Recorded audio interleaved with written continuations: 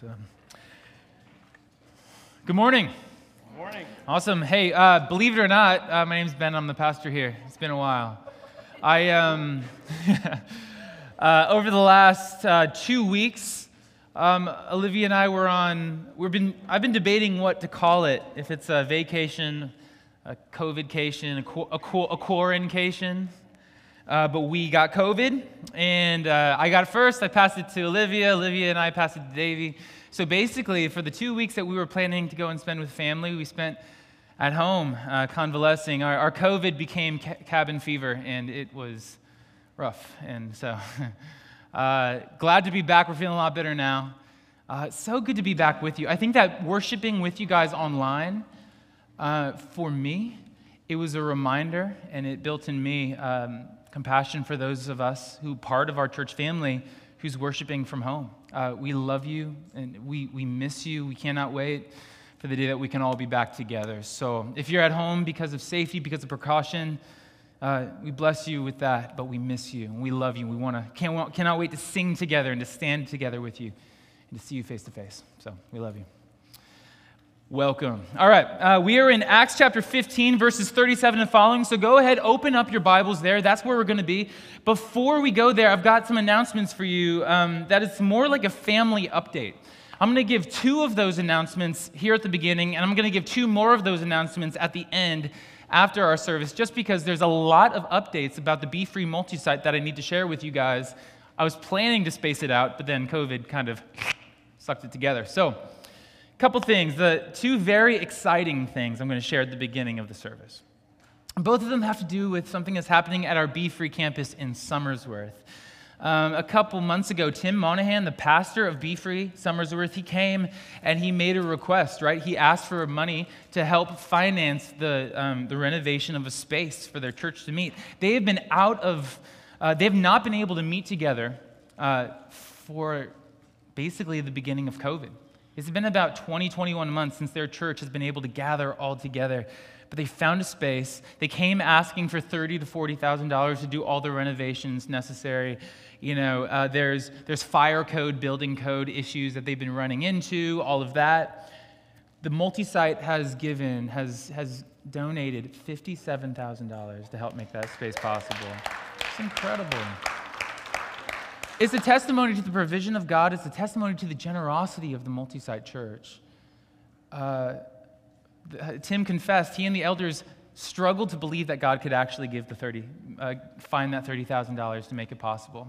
And God almost doubled it through your generosity, his people. So thank you so much for that. Second update, very exciting.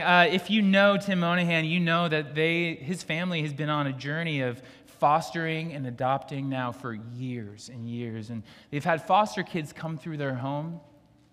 But just about a month ago, was it already up there? Just about a month ago, they got word that 2 foster kids that had come through their home in the past now officially were open for adoption. And this is a family, these are kids that they loved, that they cared for, but that the state moved on in the past. So 2 days ago on Friday, they adopted Callie Ann and Beckham into their family. This is the new Monahan family. So Callie Ann and Beckham are the 2 littles, and they are officially part of the Be Free family. So we're really excited for that. Really excited for that. Man, that is just a picture of the Jesus that you see in Tim and Abby if you know them. God is working through them, through their church, through their family, giving homes to kids that don't have them. Praise God. Because what are we? We're adopted orphans. That's what we all are. All right? We're all people who, because of our sin, have been separated from the Father, the God of the universe, but through his love, through the forgiveness offered in Jesus Christ, have been adopted into his family. That's a picture of what God did for us. Praise God. So, anyway, there's my rant. So let's take a minute, let's pray and praise God for what's going on in Somersworth, what's going on in the Monahan family, and then I'm going to request the Lord to come and work in this time that we spend together in Acts chapter 15. So let's pray.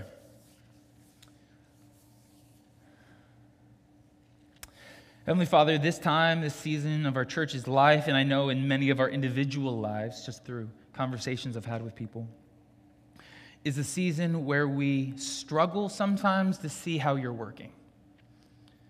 This is a hard season for so many different reasons. And on top of the reasons we could all name about things going on in the world, each of us have hard things going on in our own lives, big or small. And so, Father, while it's hard sometimes to see where you're working, sometimes to see the good things that are going on, Lord, it is such a blessing when we can see clear evidence, clear examples of how you are working through your people. And through Summersworth and through the adoption of Kellyanne and Beckham, Lord, we see God working through his people. We praise you. We see you working, your hand. And so, Father, my prayer this morning is that we would give ourselves to being your hands in this world more and more. Father, that the world would look at us, look at our church, and look at individual lives of us, our lives, Lord, and see in us a picture of Jesus. A life that doesn't look like anything else people have seen before. And I pray, Father, that we would be a light in a dark, dark place. Thank you for Jesus.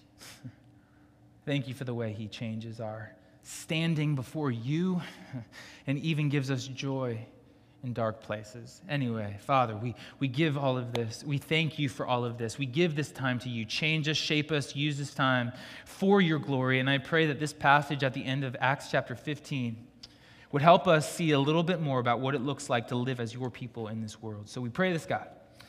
In Jesus' name, amen. Amen, amen. All right.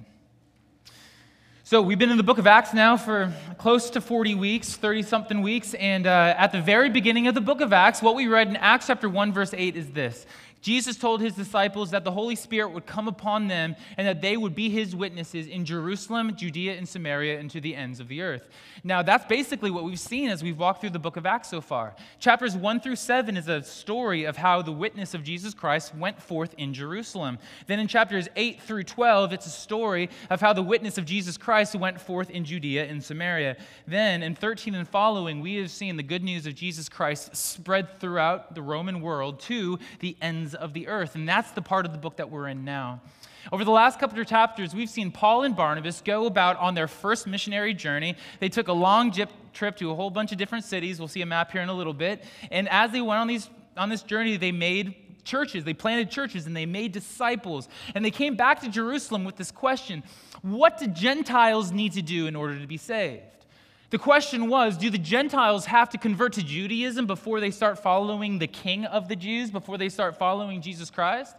All of these people with different opinions came together at a council in Jerusalem, and they came together and they decided with one voice, with one mind, that the people who were Gentiles who started following Jesus Christ do not have to convert to Judaism before they convert to Christianity. They just have to repent and believe the gospel. They just have to follow Jesus Christ. It's a beautiful picture of unity in that moment. Different opinions coming together, working things out. Paul and Barnabas take this news along with a man named Silas, and they bring it up to the church in Antioch, and they share that news. And at the end of where we stopped, what we last read was that Paul and Barnabas remained in Antioch, teaching and preaching the word of the Lord with many others also. That's where we're at in the book of Acts. Paul and Barnabas are in Antioch, doing their thing, having shared this good news. Now, I think what's hard for us then, as we turn to our chapter today, is that we just saw this beautiful picture of unity.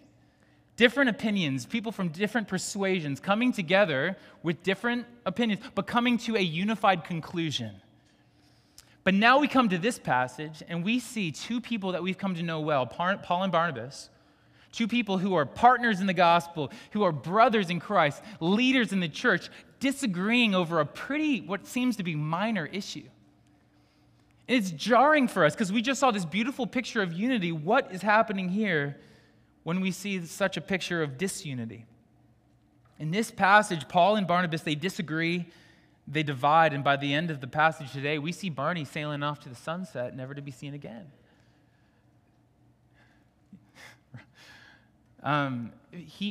His name and the name of Mark doesn't show up for the rest of the book of Acts. You never hear their name again. And so I think that we read this and we have to ask ourselves, what is going on here? As he sails off into the sunset, is this an example of hot-headed fickleness? Is this first century cancel culture? Is this evidence that Christians can't actually be as united as we're called to be? Is this, after all, if Paul and Barnabas can't make it work, can we? And so what we're going to do now is let's jump into this story.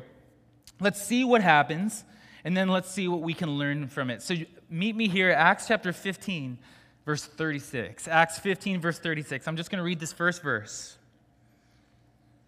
And after some days, Paul said to Barnabas, they're still in Antioch here, "Let us return and visit the brothers in every city where we proclaim the word of the Lord and see how they are." Okay, so that's the idea. Paul and Barnabas, they want to return and visit the churches they planted. They wanted to go and check up on all these people that they saw come to Christ from their first missionary journey.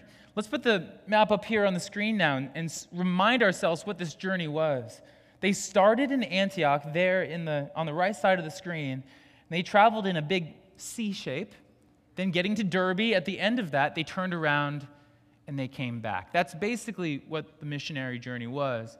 And on the way out, they were preaching the gospel. They were, it might be oversimplifying it to say it like this, but on their way out, they were almost more focused on evangelism, sharing the good news of Jesus Christ. Then on the way back, they went back to each church they planted to see how they were doing, to pour into them. We might say that they focused on discipleship, growing them in the things of the Lord. And in chapter 14, we read what they did on that return journey. They strengthened the souls of the believers. They encouraged them to continue. They warned them about the tribulations to come. They organized them, appointing elders in each of their churches. They went out planting churches. They came home encouraging churches, organizing, reminding churches of everything that's true. And so it seems from this verse, they want to do that again. Go back to these churches, see how they're doing. We'll see a little bit later, it even says strengthen the churches. They want to continue to strengthen the churches. But as Paul and Barnabas get ready to go, they hit a snag, right? So that's what we see here. Join me in verse 37 through 41. Now Barnabas wanted to take with them John, called Mark. But Paul thought it best not to take with them one who had withdrawn from them in Pamphylia, that's southern modern-day Turkey, and had not gone with them to the work. And there arose a sharp disagreement so that they separated from each other. Barnabas took Mark with him and sailed away to Cyprus. But Paul chose Silas and departed, having been commended by the brothers to the grace of the Lord. And he went through Syria and Cilicia, strengthening the churches. So when we think about the first missionary journey of Paul, we typically think about it being Paul and Barnabas, right? But if you remember, it wasn't just Paul and Barnabas who went out on that first missionary journey. It was actually Paul, Barnabas, and Mark who left on that first missionary journey. That was the team. That was the missions team that was sent out from Antioch. But Mark didn't last that long. He didn't make it that far. We can put another map up here on the screen. This was Mark's part of the first missionary journey. He traveled with them across Cyprus, but then basically once they got to the mainland, as soon as he got there, we read in Acts 13:13, you can read that, leave that there. Now Paul and his companions set sail from Paphos, that was on Cyprus, and came to Perga, that was Turkey. And John left them and returned to Jerusalem. That's Mark. John Mark left them and returned to Jerusalem. Do you remember that servant girl, Rhoda, that we met back in Jerusalem a number of chapters ago? That was John Mark's house. So he's from Jerusalem. He was on this missionary journey. They had already faced some serious tension, some serious persecution on this journey, and we don't know if that's what caused him to turn around, but it seems that as soon as Mark got to Turkey, he went home to mommy. He turned around and went back to Jerusalem and left Paul and Barnabas there to continue the journey on their own. He went with them and he ditched them. And so now as they're preparing for the second missionary journey, Paul and Barnabas are in different places here. They have different opinions about what to do with Mark. What does Barnabas say? Barnabas wants to give Mark a second chance. After all, if we remember, Barnabas actually isn't this man's name. His name is Joseph. But Barnabas was his nickname. And Barnabas means son of encouragement. So maybe it shouldn't be surprising to us that he's the guy who wants to give John Mark a second chance. But also, we read in the book of Colossians, chapter 4, Barnabas and Mark were cousins. They're family. So maybe it shouldn't be surprising to us that Barnabas wants to give Mark a second chance. He wants to bring him with him. And after all, he has a point. Because Paul will later write in the book of Ephesians, chapter 4, he says, be kind to one another, tender-hearted, forgiving one another, as God in Christ forgave you. Forgiveness is the way of Christ. Forgiveness is a distinctly Christian thing to do because Christians are, by nature, a forgiven people. We're going to talk a little bit more about that a little bit later, but that's Barnabas' side. He wants to give John Mark this second chance. Now, Paul's on a different page. He basically says, hey, John Mark, he's had his chance, and he flaked out. Are we really going to give him another shot? Are we going to take him again? How do we know that we can trust him? How do you know he's the real deal? How do we know that he's not going to flake out again? And we could say that's just, logic or wisdom, but it's more than that. It's also biblical. I mean, we think about what Jesus said back in Luke chapter 9, verse 62. He said, no one who puts his hand to the plow and looks back is fit for the kingdom of God. John Mark didn't just look back, he went back. He ran out on him. And so their disagreement, it's understandable. And this disagreement wasn't just an agree to disagree thing. This wasn't what we might call a green light or a yellow light issue. For them, they treated it like a red light issue, something they could not get past. It was sharp. It was heated. It was intense. It was volatile. So much so, apparently, that by the end of this debate, they separated and went in different directions. One more time, let's put a map up here on the screen. Barnabas and Mark sailed west. Oh, sorry, next map here. Barnabas and Mark sailed west from Antioch down to Cyprus. And Paul and Silas traveled north to the regions of Syria and Cilicia. So what do we make of all this? I mean, what do we do with this? Is this passage teaching us that, hey, it's okay to have divisions and dissension amongst believers in the church? Is it baptizing argument? Is it telling us that, hey, you know what? If Paul and Barnabas did it, then maybe we should do it too. Maybe when we have arguments, it makes sense for us to divide and go in separate directions. I mean, this is a good opportunity for us to be reminded of the fact that not everything that the Bible describes is something that it prescribes. In other words, not everything that it tells us that happened is something that we should imitate. Sometimes the Bible just tells a report, this is what happens, without casting judgment on whether or not it should have, or whether or not it should again. So what do we make of it? What should we notice about this? In other words, what do we do in conflict? What did they do with conflict, and how does it shape us? Now, for the rest of our time together, I think we need to notice two things about this story, because this is where we're stopping.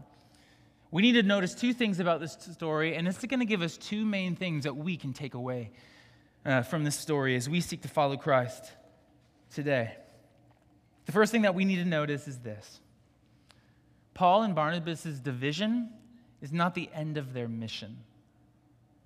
Paul and Barnabas' division is not the end of their mission. God called them to a mission, and this division did not stop them from continuing to be faithful to it. After all, what was their mission? What did Jesus call them to do? Again, he called them, he called us, Acts 1:8, that they need to be, you will be my witnesses in Jerusalem and in all Judea and Samaria and to the ends of the earth. That's what they are called to do. That's what we are called to do. And that's what they wanted to do. They wanted to continue on with their mission to return and visit the brothers in every city. And even despite this division, that's exactly what they did. If we think about what we just saw on that map, we remember the first map was that big C shape. And that last map I just showed you, Barnabas went west, Saul went north. Sorry, he's Paul now. Paul went north. What we have to recognize is that despite their division, they did exactly the mission that God gave them to do. Barnabas went on a mission starting at the beginning of their first missionary journey, and Paul went on a journey starting at the end of their missionary journey. Their division did not prevent them from continuing their mission. Their division did not prevent them from fulfilling the call that God gave them. They continued to do what God called them to do, though their disagreement was sharp. Nothing was going to stop them from fulfilling the call of God here. And in fact, when we think about it, we might say that this division in the end allowed these two men to play to their strengths a little bit more. And we might even argue that this division allowed the kingdom of God to go forward in what some might call a more strategic way. Because think about this. Where did Barnabas go? He went to Cyprus. Where's Barnabas from? Acts 4 tells us he's from Cyprus. Barnabas went to his hometown. He went back to the place where he was known, where he had relationships, where he knew the culture. It might make sense to say that Barnabas went back to Cyprus and was more able to do the ministry that God had for him to do there because he was better equipped to do ministry in that location. Now let's think about Paul. Where did Paul go? Paul went to Syria and Cilicia. Acts 9 tells us where Paul's from. He's from Tarsus in Cilicia. Barnabas didn't only go home. Paul went home too. He went home to the place where he was known, where he had relationships, where he knew the culture. We might argue that they both went to places where they were more able to effectively minister, more able to play to their strengths. I'm not defending it. I'm not saying that division is therefore a good thing, but we might see how God might be using this together for good. He tends to do that. We also see that in who they decided to bring.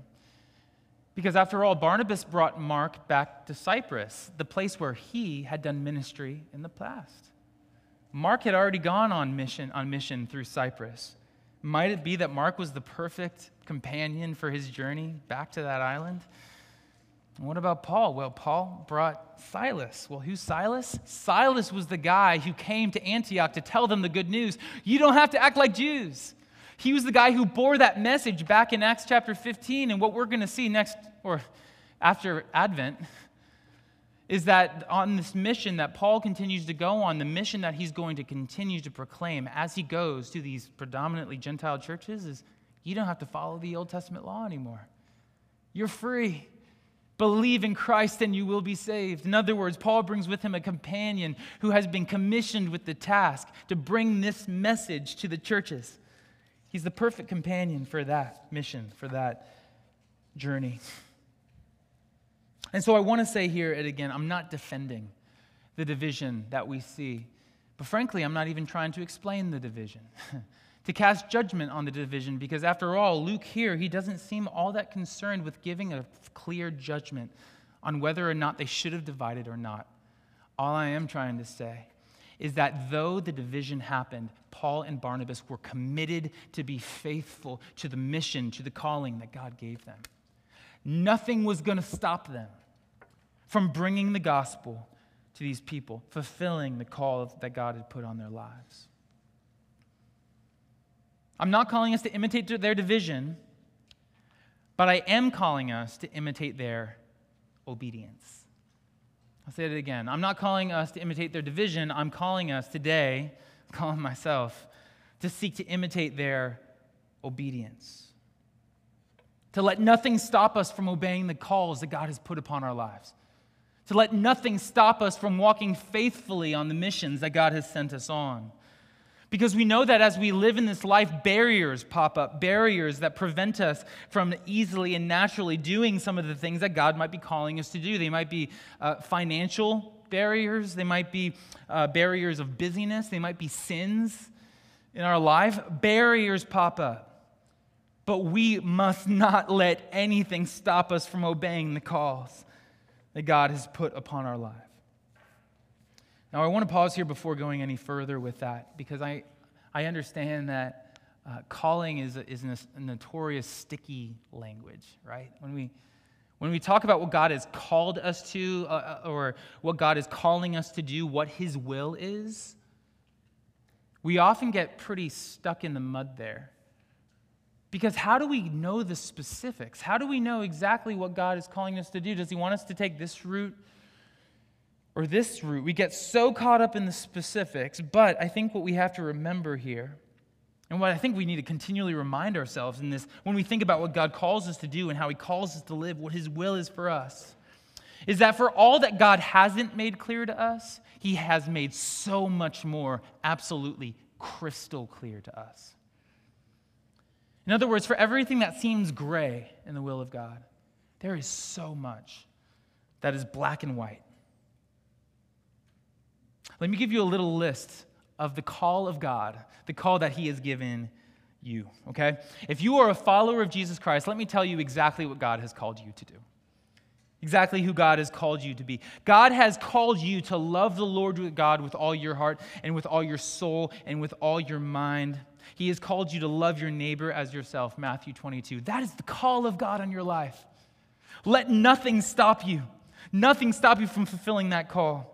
He has called you to be His witnesses, Acts 1. He has called you to make disciples of all nations, baptizing them in the name of the Father, the Son, and the Holy Spirit, teaching them to obey all that He commands, Matthew 28.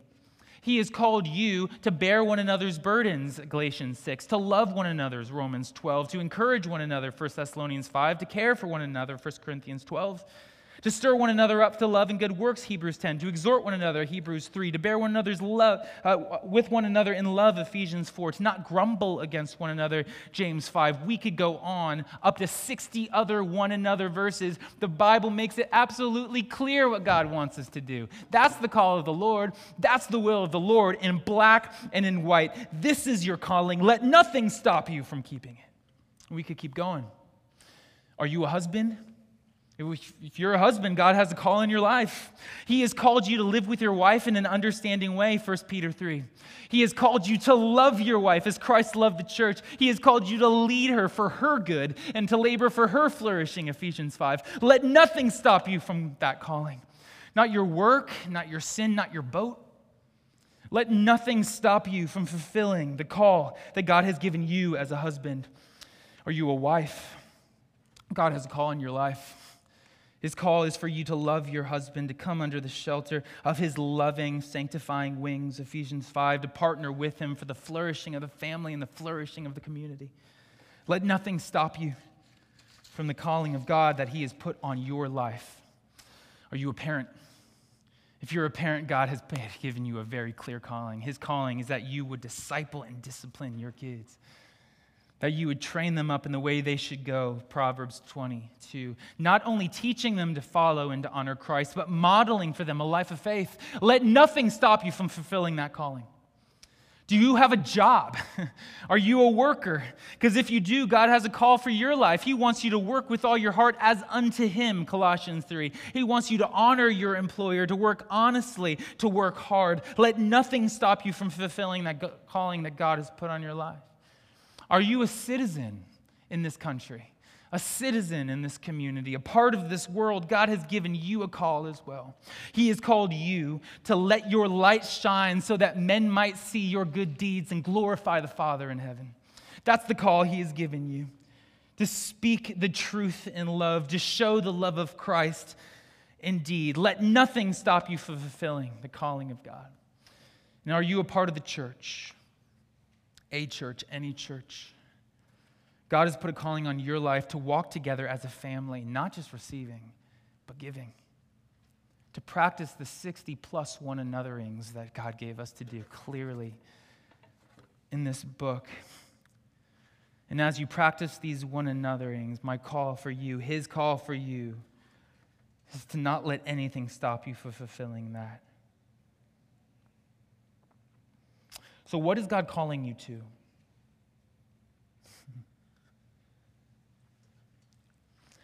God might have not written the clear, specific callings of His will in the sky for you to read, but He has written His will for your life in this book, in black and white.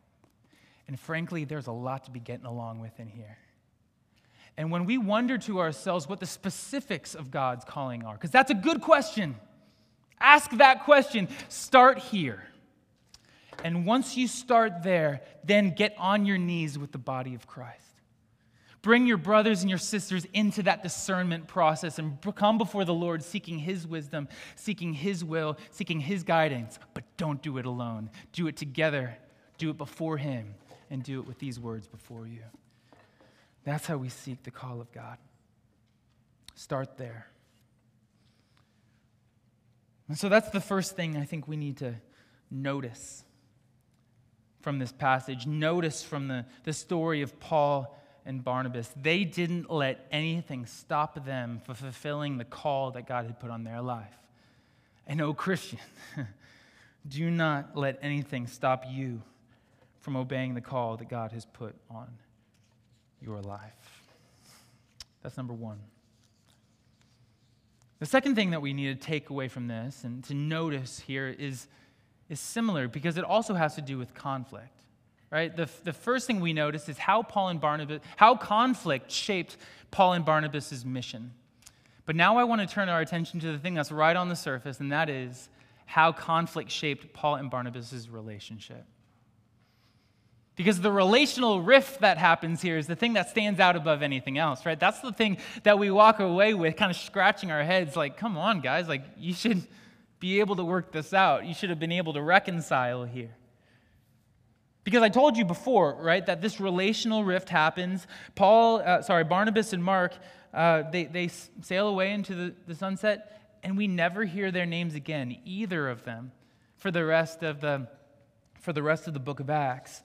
But the thing is, we do read about both of them again in the Bible.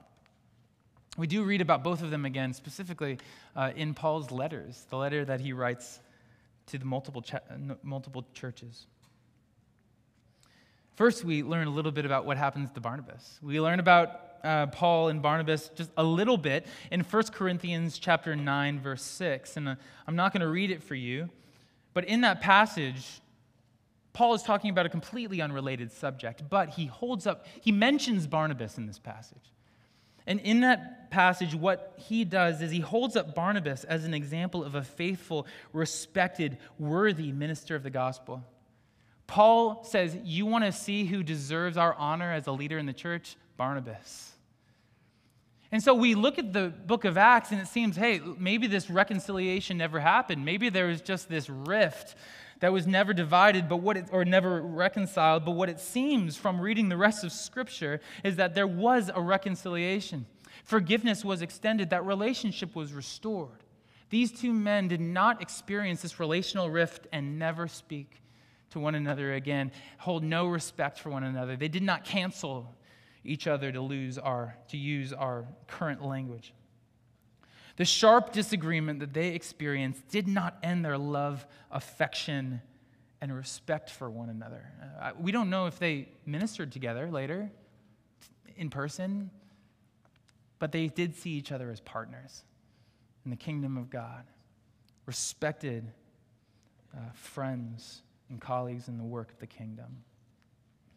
So that's Barnabas. And what about Mark? I mean, Mark is all over the place in the letters of Paul. Listen what Paul writes in 2 Timothy chapter 4. He says, "Get Mark and bring him with you, for he is very useful to me in ministry." Paul's saying, I want to work with Mark. Bring him with you when you come and visit me because I want to keep working with him. And the thing is, in Philemon verse 24 and Colossians chapter 4 verse 10, we read that Paul and Mark are actually together in the same place doing ministry. There in those chapters, he says, Mark sends you greetings because they are together, working together at this point. Again, though we never read about it in the book of Acts or anywhere else, we don't see the forgiveness happen. What it seems is that there is not only forgiveness, but a reunification for these two men. Years later, Paul and Mark will not only have a fruitful friendship, but a fruitful partnership in the gospel.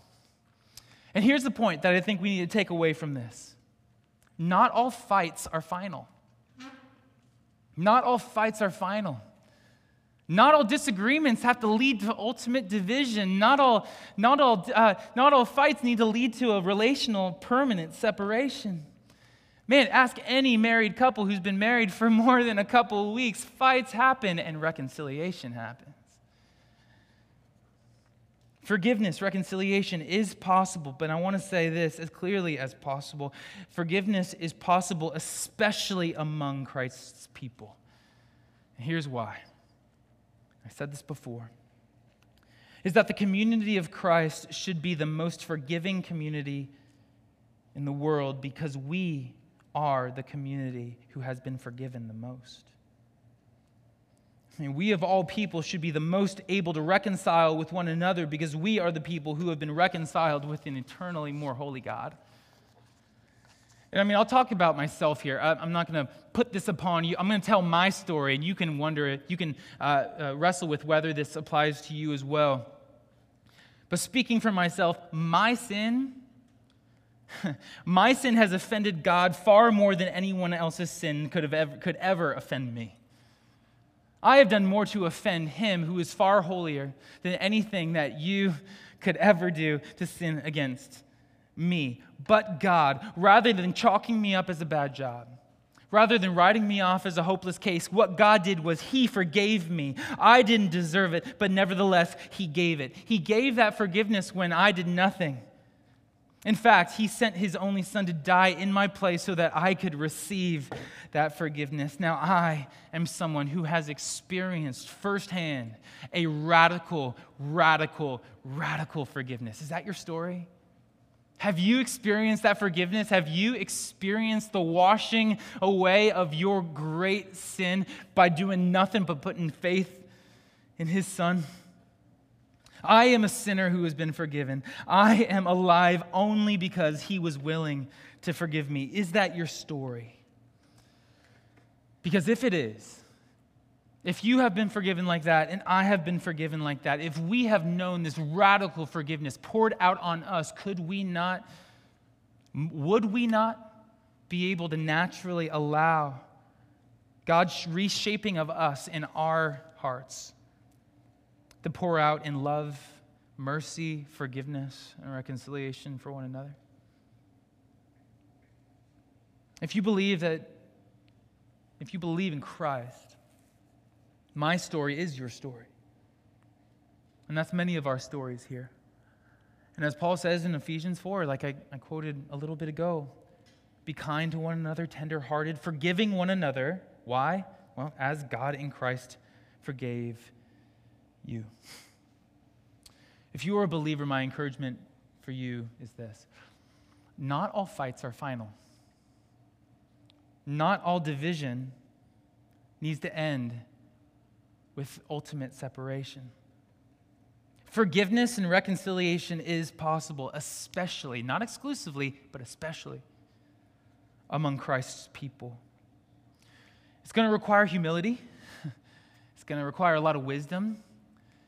It might mean privately and respectfully talking with a brother, not gossiping, talking with a brother or a sister to figure out what the wisest path forward towards reconciliation looks like.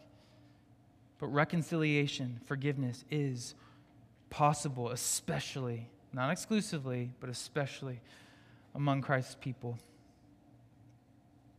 So if there's somebody in your life that you've been withholding forgiveness from, maybe just in your heart or maybe through an actual verbal, real circumstance in your life, I want to urge you, pursue forgiveness. Pursue reconciliation. Because what is more Christ-like than us as Christ's people taking the initiative to bring forgiveness and reconciliation to a relationship? Let's show Christ to the world in that way, because let's face it, that is countercultural.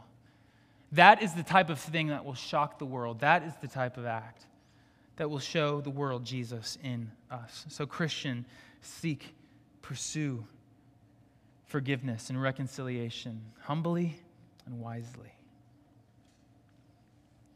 And if you're not a believer, I want to tell you that you are beloved by God. He loves you. He cherishes you, not because of who you are, but because of who He is. He loves you not because you are good, but because He is good. Because like you, I, and every other person, we are not perfect, we are broken. Sin is in all of us, and the consequences of sin is death, eternal separation from the perfect God. But here's where the good news of Christianity comes in, and it burns bright. The gospel is this, that God in his love and in his mercy holds out forgiveness to you. Forgiveness for free by faith. That's what he offers you. That's what he's offered me. And Jesus died for you so that you could receive that forgiveness. He died taking the punishment that you deserve for sin so that by faith and only by faith in him and his work, his forgiveness is offered to you. It's yours. So my call for you, if you are not a follower of Christ, is to repent and believe the gospel, to turn from sin, turn to Christ and receive his forgiveness. Forgiveness by faith for free. He who knew no sin took your sin. He who gave his life gives you life. What he did is all it takes for him to take all you've done. That's the gospel of Jesus Christ. And that's where you can find hope, life, and forgiveness. Will you pray with me?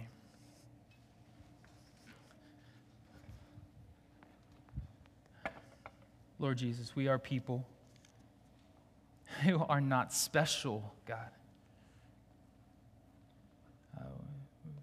You didn't love us and you choose us, Father, because we were better than other people. God, we are so average. And Father, we all have brokenness and we're all in process. And I'm sure the people who know us best could make a laundry list of things that are wrong with us. But here's the reality. Though all that is true, you love us like a son and a daughter. You love us, Father, with a love that is so much greater than anything that we could comprehend, Father.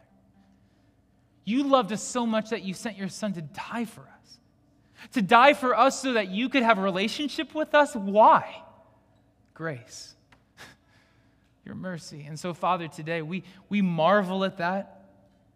And we ask that you would help us live out the forgiveness, the same kind of forgiveness, the same kind of mercy, the same type of love that you have shown to us, Father. And I pray that for those of us today who do not know that grace, do not know that mercy, and have not received your forgiveness, that they would turn to you and receive it freely. And find not only forgiveness, but life and joy in the blood of Jesus Christ. Father, we love you, and we thank you, and we praise you for all of this. In your Son's holy name, amen.